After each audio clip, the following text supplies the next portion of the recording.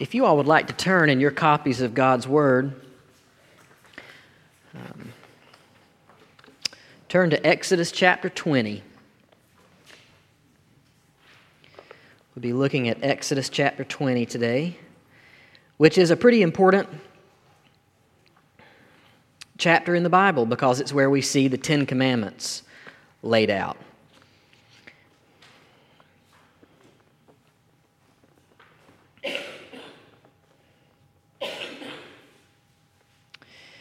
Exodus chapter 20.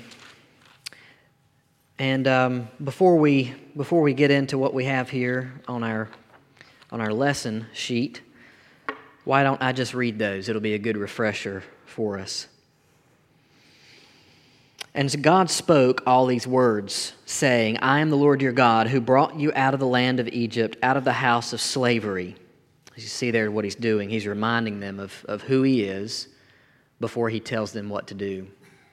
And what he does to remind them of who he is tell them what he has done. So the mighty acts of God tell us what kind of God he is. Verse 3, you shall have no other gods before me. You shall not make for yourselves a carved image or any likeness of anything that is in heaven above, or that is in the earth beneath, or that is in the water under the earth. You shall not bow down to them or serve them, for I, the Lord your God, am a jealous God, visiting the iniquity of the fathers on the children to the third and fourth generation of those who hate me, but showing steadfast love to thousands of those who love me and keep my commandments. You shall not take the name of the Lord your God in vain, for the Lord will not hold him guiltless who takes his name in vain. Remember the Sabbath day and keep it holy. 6 days you shall labor and do all your work, but the seventh day is a Sabbath to the Lord your God. On it you shall not do any work, you or your son or your daughter, your male servant, your female servant, your livestock, or the sojourner who is within your gates. For in 6 days the Lord made heaven and earth, the sea, and all that is in them, and rested on the seventh day. Therefore the Lord blessed the Sabbath day and made it holy. Honor your father and your mother, that your days may be long in the land that the Lord your God is giving you. You shall not murder. You shall not commit adultery. You shall not steal. You shall not bear false witness against your neighbor. You shall not covet your neighbor's house. You shall not covet your neighbor's wife, or his male servant, or his female servant, or his ox, or his donkey, or anything that is your neighbor's. Now when all the people saw the thunder, and the flashes of lightning, and the sound of the trumpet, and the mountain smoking, the people were afraid and trembled, and they stood far off, and said to Moses, You speak to us, and we will listen. But do not let God speak to us, lest we die. Moses said to the people, Do not fear, for God has come to test you, that the fear of him may be before you, that you may not sin. The people stood far off, while Moses drew near to the thick darkness where God was. And the Lord said to Moses, Thus you shall say to the people of Israel, You have seen for yourselves that I have talked with you from heaven. You shall not make gods of silver to be with me, nor shall you make for yourselves gods of gold. An altar of earth you shall make for me, and sacrifice on it your burnt offerings and your peace offerings, your sheep and your oxen. In every place where I cause my name to be remembered, I will come to you and bless you. If you make me an altar of stone, you shall not build of it hewn stones, for if you wield your tool on it, you profane it. And you shall not go up by steps to my altar, that your nakedness may not be exposed on it. Would you pray with me? Let's pray. God, as we approach the Old Testament, it seems so far removed from us, and there are different kinds of there are differences between our culture and this culture, between the language and their language. Lord, I pray that we would be able to cross that bridge that it takes to cross in order to understand what it is that we need to understand from your Scriptures tonight. I pray that this would be clear, that it would be edifying, and that we would see a picture of your holiness and your goodness and your kindness as we look to your word tonight. We pray in the name of Jesus. Amen. So if you remember from a couple of weeks ago, Exodus chapter 19. I know that last Sunday night, of course, Chris came and preached to us, and he did a really good job.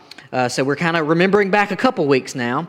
But the people were being set apart or consecrated before entering God's presence. Remember that they had to be set apart before they were to go anywhere near God's presence. In chapter 20, we see the reason for this in a more full way. God was about to reveal himself in giving these 10 words. Okay, so that's why I've entitled this 10 words. Later in the book of Exodus, they are called that. The 10 Commandments are called these 10 words of God. And so when God's about to reveal himself in this kind of way, this kind of, turning point way, he told the people that they had to be consecrated, they had to be set apart, they had to be purified before this big event was to happen. So here are a couple of the things that we need to note. Each time that God says you in verses 1 through 17, they are, in the original languages, they're in the singular. Okay, now in English, we just say you. I could say, how are you doing tonight? And you would understand me to be talking to the whole room. Or I could just be talking to one of you, and I could say, how are you doing? And you understand I'm only addressing you. Of course, in the South, we have y'all, right? Okay, so we have a second person plural. How are y'all tonight? And then it's a little more clear who I'm talking to. Well, the same thing is true in the original languages, in the Hebrew. There was one word for you, one person. And there was another kind of word for y'all, okay?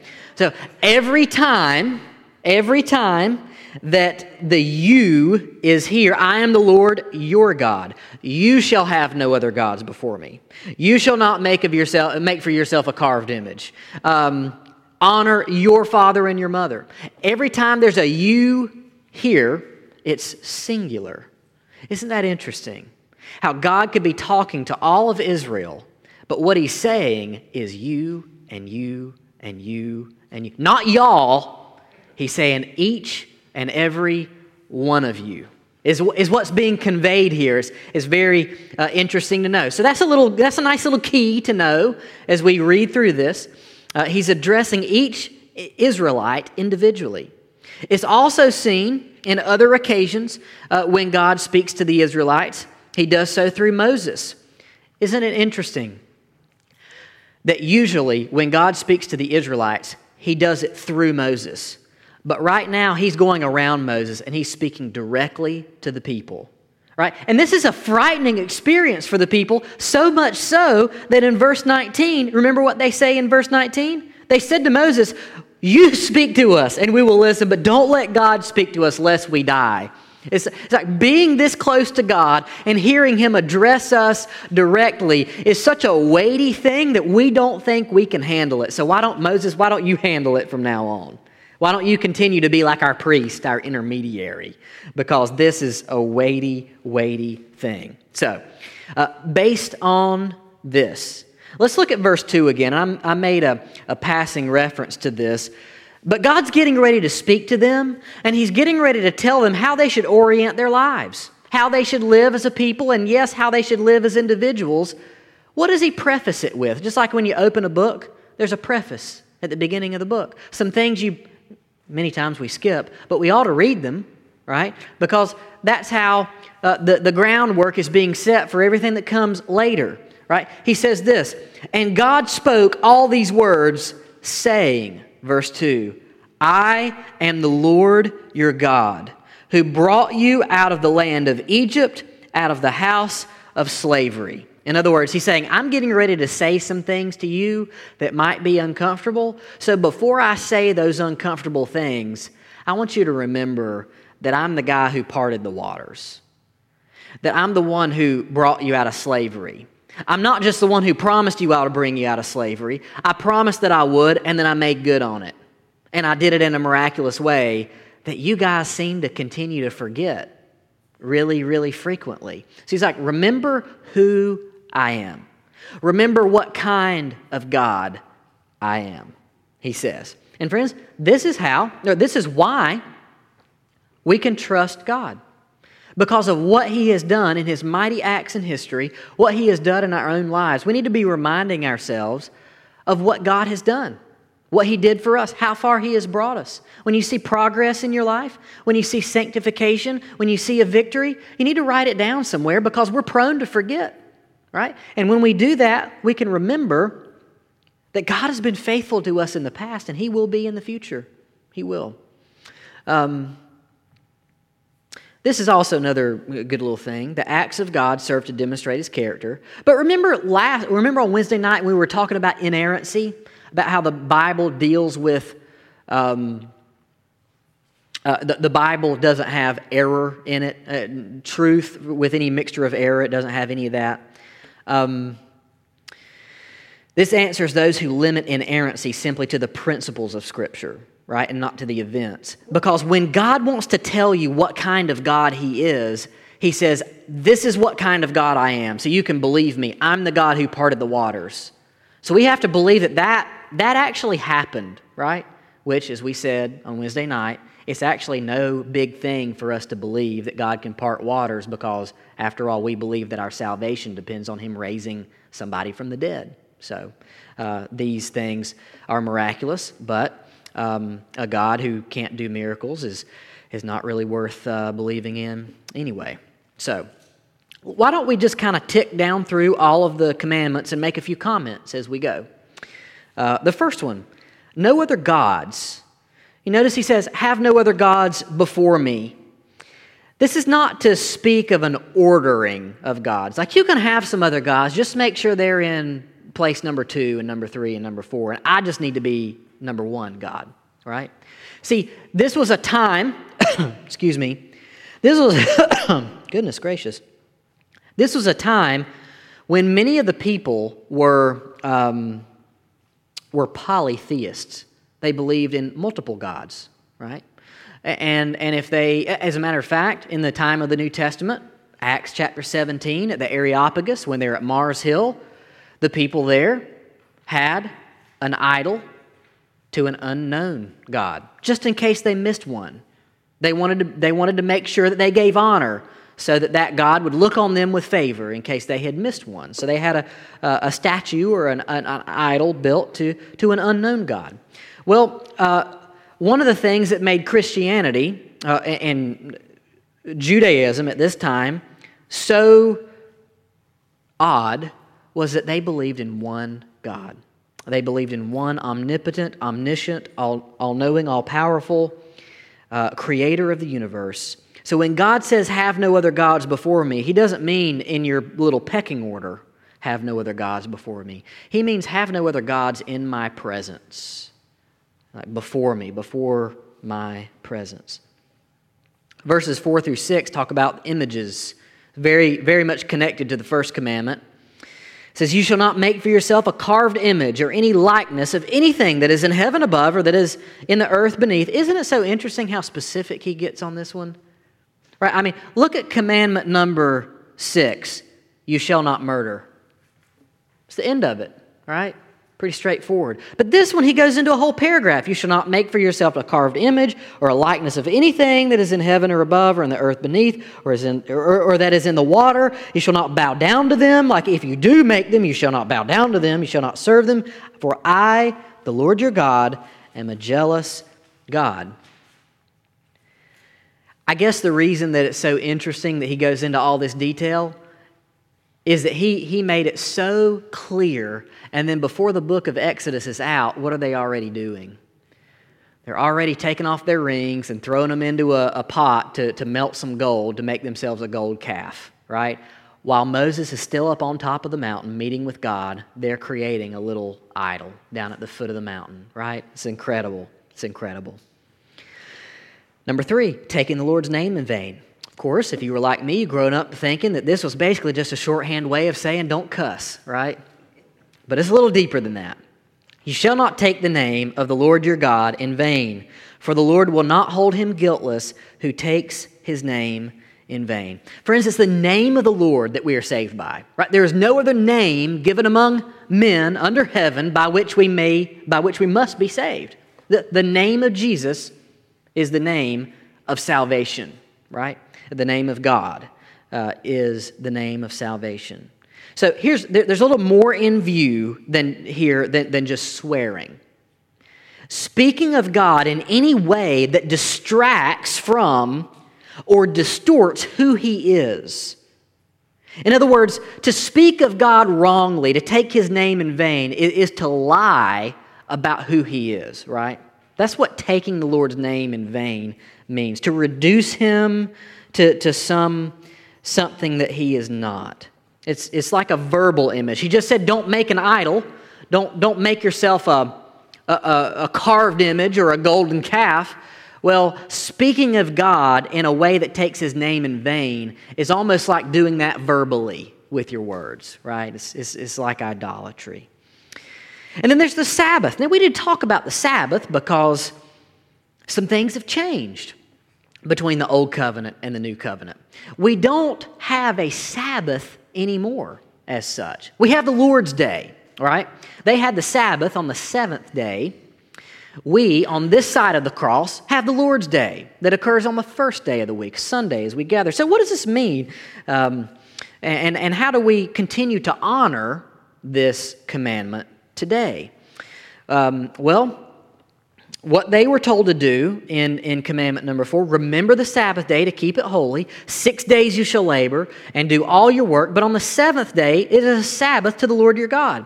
And you shall not do any work, you or your son or all of the people. I'm just going to give a little shorthand there.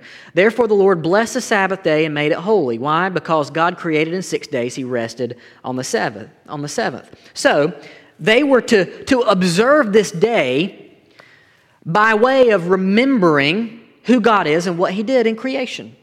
That's part of it. But I would say that the Sabbath is no longer binding in the New Testament, right? And so God is not going to strike us down for working if we have to, on the Sabbath, because in a sense there's not even a Sabbath anymore. The Sabbath went away with the Old Testament, with the Old Covenant, and now we have the Lord's Day that we observe, that the church, for all of the history of the church in the New Testament, has always gathered on the first day of the week, the Lord's Day, together. Let's talk about why this is and try to make sure I don't introduce any confusion there. It is a sign of the Sinai covenant. That's what the Sabbath was. This is made clearer in Exodus chapter 31 and in Exodus chapter 35. So I'm sure, in the fullness of time we will get there. But specifically mentioned in Colossians chapter 2. I want to read this to you from Colossians chapter 2. Galatians, Ephesians, Philippians, Colossians. Colossians 2, 16 and 17. Look what he says about the Sabbath. Therefore, let no one pass judgment on you in questions of food or drink, or with regard to the festival of a new moon or a Sabbath. These are a shadow of the things to come, but the substance belongs to Christ. Remember how we've been talking on Sunday nights about how the Old Testament is always about shadows, that then we get to see the substance come full. The Sabbath is one of those. The Sabbath is saying right now, in the Old Testament, right now, you need to rest 1 day a week. But guess what? There is coming a day when every day will be a Sabbath because you no longer have to work. Why? Because Jesus has completed all of the work. So friends, we do have a Sabbath in the New Testament. It's called Monday, Tuesday, Wednesday, Thursday, Friday, Saturday, and Sunday because Jesus has done all the work. We get to rest every day in the finished work of Jesus. Does that make sense? The Sabbath in the Old Testament was a shadow showing what Jesus was going to accomplish on the cross. The New Testament, and I'm just giving you a little something I've already said here. The New Testament church met on the Lord's Day, the first day, not the seventh day. Why? Because Christ fulfilled the Sabbath. I would say this, though. I still think that there is something sweet about taking a day of rest, about Sabbathing, right? About resting from your work, and here's why. It demonstrates trust in God. It demonstrates trust that, Lord, I don't have to work 7 days a week to take care of me. I trust that you will take care of me. I'm going to rest from my labor. So, kudos to Chick-fil-A. Like, keep on doing your Sundays, whatever. I would encourage you to take a day of rest to honor the principle of what is communicated there. But friends, remember also what the Lord's Day, what the Sabbath passing away means.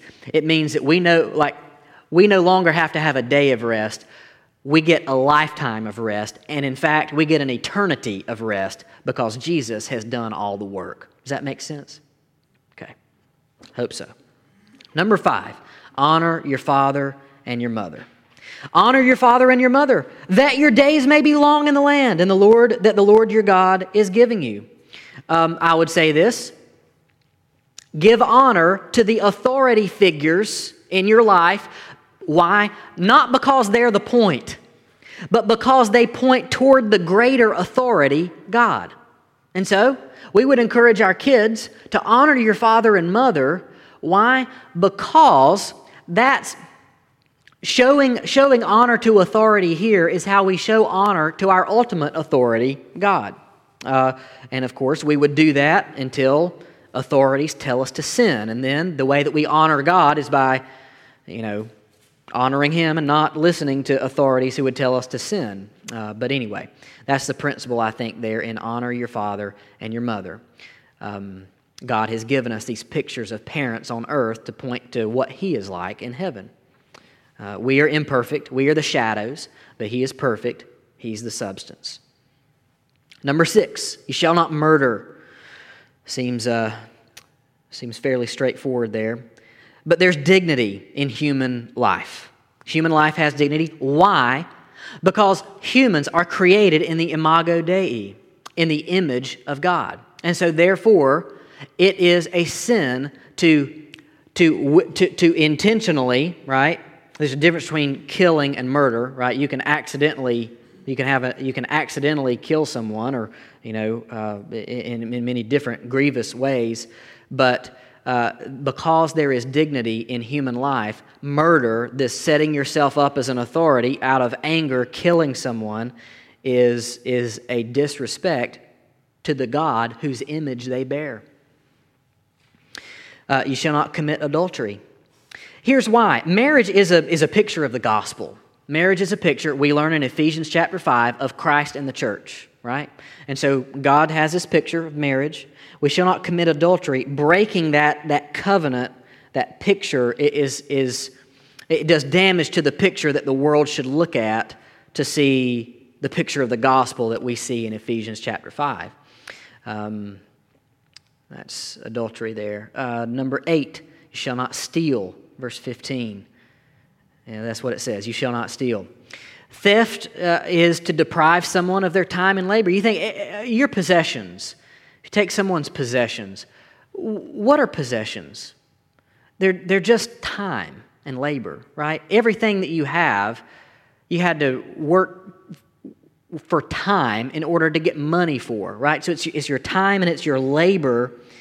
To deprive someone of that, of their possessions, is to deprive them of their time and labor.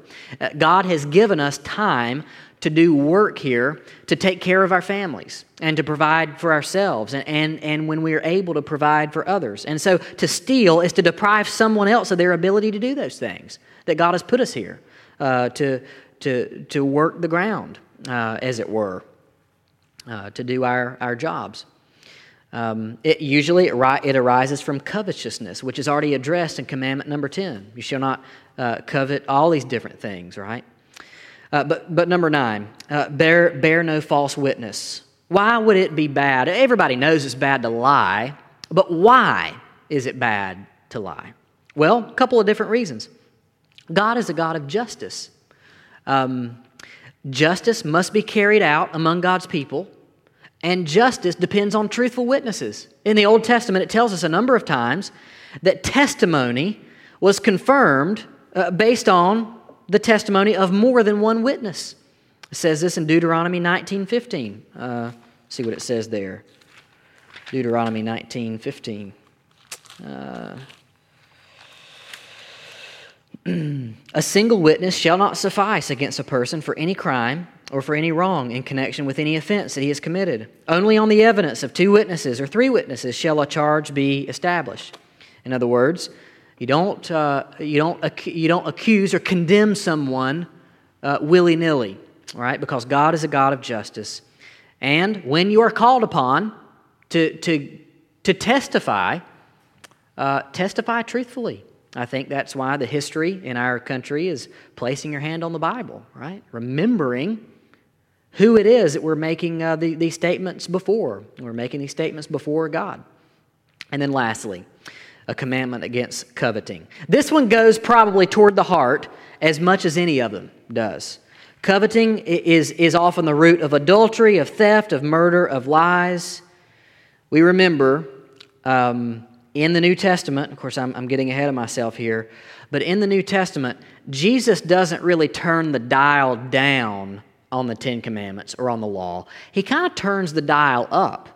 Remember when he says, "You've heard it said, you shall not murder, but I say to you, anyone who hates his brother has murdered him in his heart," paraphrasing. Remember in the Old Testament when it says, "You shall not commit adultery, but I tell you, anyone who is lusted has committed adultery in his heart." Jesus is saying it's not just about checking off the boxes. Jesus is saying it's about the content of our heart that we need to be concerned about.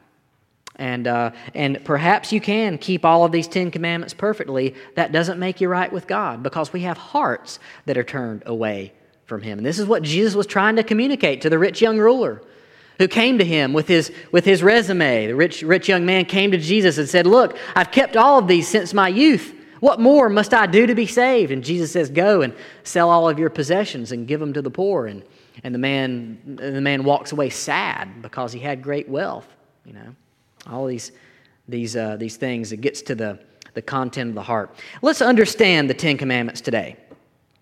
The 10 Commandments do not reveal to us a pathway of relating to God in the same way it did to Israel. In other words, it's not as if we just keep the 10 Commandments, us and God are tight, we're good. Instead, while these were binding on Israel as a part of a covenant, they are not the basis of our relationship with God today. But they still communicate to us what God is like and what He considers just and unjust. Okay? See the difference there? They are the shorthand for all of the laws of God that were fulfilled in Christ. So Matthew 5:17 says the following: "Do not think that I have come to abolish the law or the prophets." In other words, He said, I'm not turning the volume down on that. Don't think I've come to abolish them. I have not come to abolish them, but to fulfill them. Jesus completed perfectly everything that was in the law that we could never complete. The law was to be to us like a mirror to show us how far short we fall of God's righteousness. It was to cause us to despair and to look for a Savior. The Savior Jesus, who fulfilled all of the law on our behalf when we could not. And I just kind of repeat this. Let me do it in more precise language here. The 10 Commandments, they still convey to us the mind of God and principles of His justice and goodness. For this reason, they are not null and void. They just don't serve the same purpose for us today as they did for Old Testament Israel. And of course, the Sabbath is an example of that. It's one of the only ones that Jesus doesn't reaffirm in the New Testament.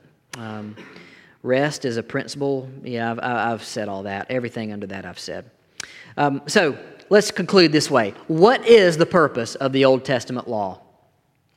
Perhaps there will be another chapter in Exodus somewhere where it will be better for me to, where it would be easier for me to explain some things that would be helpful. Many times, here's what happens. You might quote a passage from the Old Testament, and then someone who's kind of antagonistic against God and the church and Christianity says, "Oh yeah, well it also says in the Old Testament that you shouldn't eat shellfish and you shouldn't wear clothes with mixed fibers, or mixed colors. So you're just picking and choosing which parts of the Old Testament that you want to follow." Well, this is actually not what's happening, because there are different segments of the law. There's the moral law, the ceremonial law, and the civil law. Okay? The moral law conveys what God says is sinful and is good for all times. The ceremonial law was how Old Testament Israel was to remain clean, but that has passed away because Jesus has come. And so anyway, it's just important to get handles on that. There might be another Sunday night where that comes up in the text where it's more clearly in view, but just say all that to say we're not intending to, nor do I believe we are, picking and choosing parts of the Old Testament to believe. And actually, I've just demonstrated to you, hopefully, that the Sabbath is one that has passed away and that has been replaced by the Lord's Day, Sunday. Okay, so what is the purpose of the Old Testament law? To show us the mind of God. The Old Testament law, and of course there I have in parentheses the moral law, shows us the principles of right and wrong, principles that still endure today. This hasn't changed. God is not a God who changes. The covenant has been replaced by the new covenant, but we knew about that in Jeremiah 31. We knew that would happen. We knew that a Savior would come and that the old covenant would pass away. The new covenant would come. Number 2, here's the second purpose of the Old Testament law: to reveal to us how utterly helpless we were to complete what God demanded. Listen to what it says in Matthew 5:20. For I tell you, unless your righteousness exceeds that of the Pharisees and the scribes, you will never enter the kingdom of heaven. The kingdom of heaven. Remember? So when these people come up to Jesus and they're trying to justify themselves before Him, He says, you see those people over there, the Pharisees and the scribes? Those are full-time holy people. Their job every day, their head pops off the pillow, their job, they think, is to try to be good enough to get into the kingdom. And Jesus basically says they're not getting in because they're trusting in their own works and they're not trusting in the grace of God. And so He says, unless your righteousness is better than those professional holy people, right? Unless your righteousness is better than theirs, you're not getting in. In other words, unless you're perfect, and Jesus is saying in between the lines, there's only one person who's perfect, and I happen to be Him, Jesus is saying, unless you're perfect, you're not getting in. But here's how you can get in. To be in Christ, to be in me, Jesus says, because I am perfect. You get to ride into heaven only on my coattails, only on my righteousness, because your righteousness is as filthy rags. So don't trust in your works. Trust in mine. That's what Jesus says. And then thirdly, this is the third purpose of the Old Testament law, to remind us that God is the supreme lawgiver. He has the authority to declare what is morally good and morally bad. Friends, we don't just have a Savior, we have a Lord. And He's a God who tells us what is good and what is bad. And we can express our faith in Him by believing what He says and by doing our level best to follow Him in obedience based on what He has told us in His Word. It's been kind of a thick night there going through the Ten Commandments. So why don't I just ask? Does anybody have any questions about the Ten Commandments that we just went through or anything that I said? I'll do the best I can to answer. Yes, sir. It would be a deacon, wouldn't it?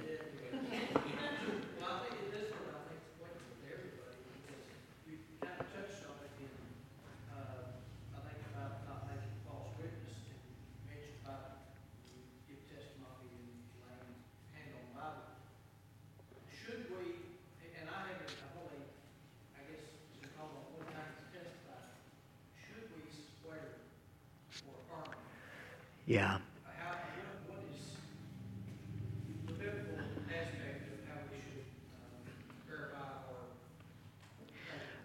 My view on oaths is this, and I'm this is off the cuff, so I'm going to do the best I can.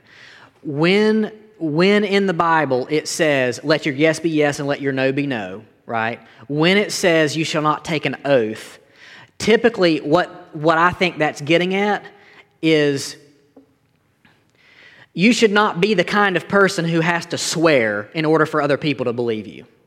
Does that make sense? In other words, you shouldn't have to be, in other words, God's people should not be the kind of people who say, oh, I'm telling you the truth. I swear on my mother's grave, or whatever it is that people say. Let your yes be yes and let your no be no. Now, there are other occasions in the Bible where God asked the people for a commitment. He's basically asking them to make an oath, like to commit to something. So in that sense, an oath is not sinful. So if I have to go do jury duty, I would be fine putting my hand on the Bible or making an oath, because I do believe that what I am about to say is truthful. There are other brothers and sisters in Christ who would take a different view than I do, and that's fine. That's what I would call an open-handed issue, a matter of conscience, Romans chapter 14. I personally don't have a problem with making an oath in a courtroom setting. What's that? Yeah, I guess so. I guess. Yep, right. Mm-hmm. Yeah, I think you're right. Yeah. Any other questions? Yes, ma'am. We can't keep the Ten Commandments without the Holy Spirit. Absolutely. Particularly because what the Ten Commandments are getting at is even deeper stuff in our heart behind it. And so we need the Holy Spirit's help every day to even be able to do that. That's a good word. Good word. Anybody else? Okay, well, why don't I pray? And we'll have a moment of reflection and response. We'll have one more song, I believe, and I would invite you to respond however the Lord may lead. Let's pray, and we'll do that. Lord, thank you for tonight. Thank you for the ability to meet together and to talk about your word, very worthwhile things. I pray that your word would be clear and that we would be able to do the things that you've called us to do from them. Lord, we pray this in your name. Amen.